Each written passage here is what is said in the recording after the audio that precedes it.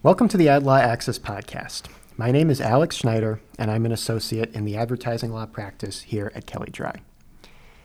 On this podcast, we're going to talk about new amendments to the CCPA that were passed by the California legislature and are currently before the California governor for a decision on whether to amend the CCPA. The California legislature's final day was September 13th, and on that day, 5 amendments of the 6 we've been tracking went to the California governor for a vote. Governor Gavin Newsom has until October 13th to decide on whether to veto or to sign the legislation, and then the CCPA goes into effect on January 1st, 2020, and would incorporate the amendments. At this point, there's no additional opportunity to make any changes to the CCPA. Once January 1st, 2020 hits, that's the next opportunity for the legislature to, again, consider and potentially vote on amendments.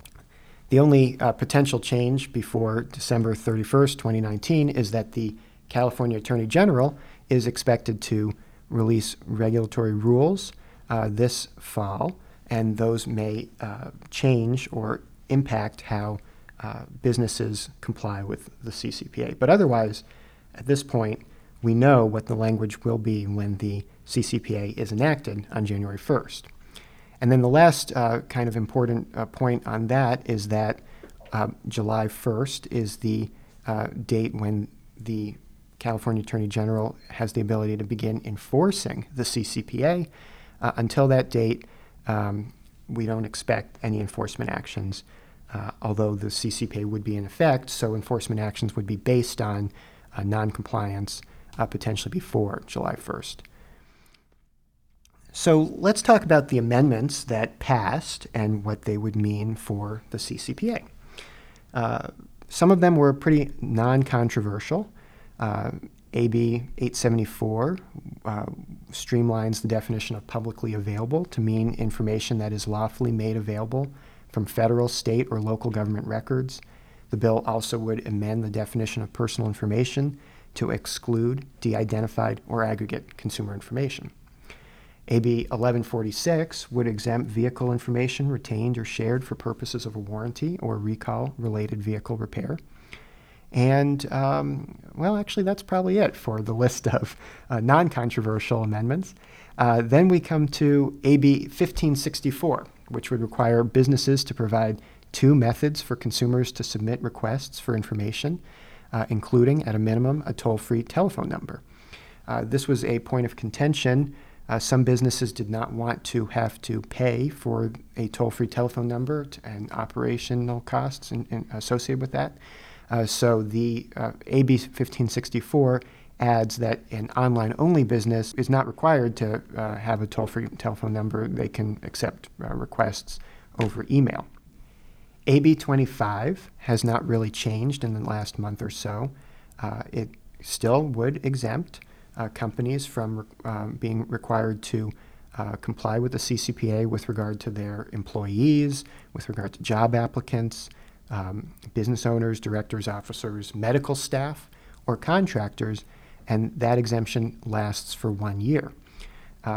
One note with that exemption is that there are certain requirements that still apply, in particular the notice requirement, so companies would still be required to provide notices, for instance, on their privacy policy, but they would not be required under that amendment to provide information to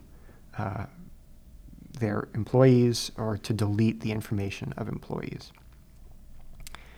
AB 1202 did pass. It was unclear whether it would because it's changed somewhat. At this point, it is a data broker registration requirement only. But that doesn't mean that it's not a complicated compliance obligation. It applies to data brokers. A data broker under the law means it's a business that knowingly collects and sells to third parties the personal information of a consumer with whom the business does not have a direct relationship. those data brokers are required to register with the Attorney General. That's a broader requirement than in Vermont, which had the first in the nation data broker registration requirement. Earlier in the year, the legislature removed a requirement from AB 1202 that would have required a data broker to provide consumers the right to opt out of the sale of their personal information and any other rights afforded by the CCPA. Once that provision was stricken, the amendment becomes simply a registration requirement. And finally, the last bill to mention is AB 1355, which up until September 6th was all about clarifying the CCPA. But after that, it was changed and adds now a 1-year B2B exemption. And so that may be one of the more interesting to a lot of our business listeners who represent businesses, in particular because it is a potential exemption from compliance with the CCPA for a period of 1 year in certain circumstances. So here's how that works. It adds a limited 1-year exemption from the notice and rights provisions of the CCPA for personal information obtained from representatives of a business who communicate or transact with another business. In this case, the representative of the business may be an employee, owner, director, officer, or contractor. And in fact, the business can be a company, partnership, sole proprietorship, and even includes nonprofits and government agencies. The amendment would enable a business to claim the exemption with regard to personal information reflecting a written or verbal communication or a transaction between the business and the consumer. Those communications or transactions must occur solely within the context of the business, either conducting due diligence regarding the company or providing or receiving a product or service to or from the company. And of course, the company includes partnership, sole proprietorship, nonprofit, or government agency.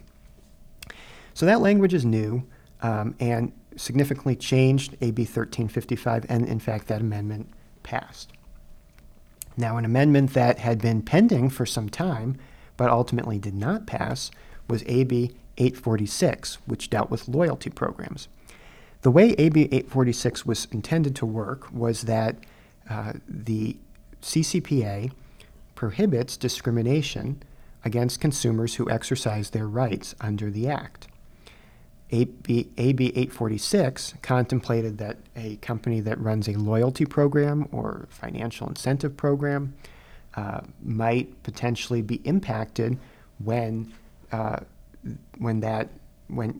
they operate a loyalty program because of the potential for viewing discrimination.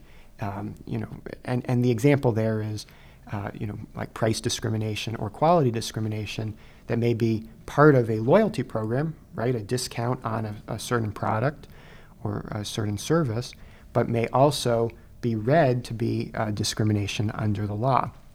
So AB 846 was supposed to fix that issue by exempting loyalty programs from the law. A last-minute change would have made it much more difficult for loyalty program operators to sell personal information that they collect through loyalty programs. And so what ended up happening was that the legislature lost interest, as did the business community that was supporting AB 846. So that law or that amendment failed. It remains foreseeable that that would be brought again in January when the legislature's or when the legislative session reopens. Well, those are all the amendments that passed the legislature, and at this point, we're waiting to see how the governor will act. We have until October 13th, and then we'll have some certainty until the CCPA goes into effect. Our firm, Kelly Dry, is assisting a lot of companies with compliance with the CCPA. If you have any interest, please contact me or visit our website. We're also conducting workshops on the CCPA. Details on those workshops would be available when those come up on our blog, adlawaccess.com. And keep listening for our podcasts and watching our blog for new updates. For the Ad Law Access podcast, my name's Alex Schneider. Thanks for listening.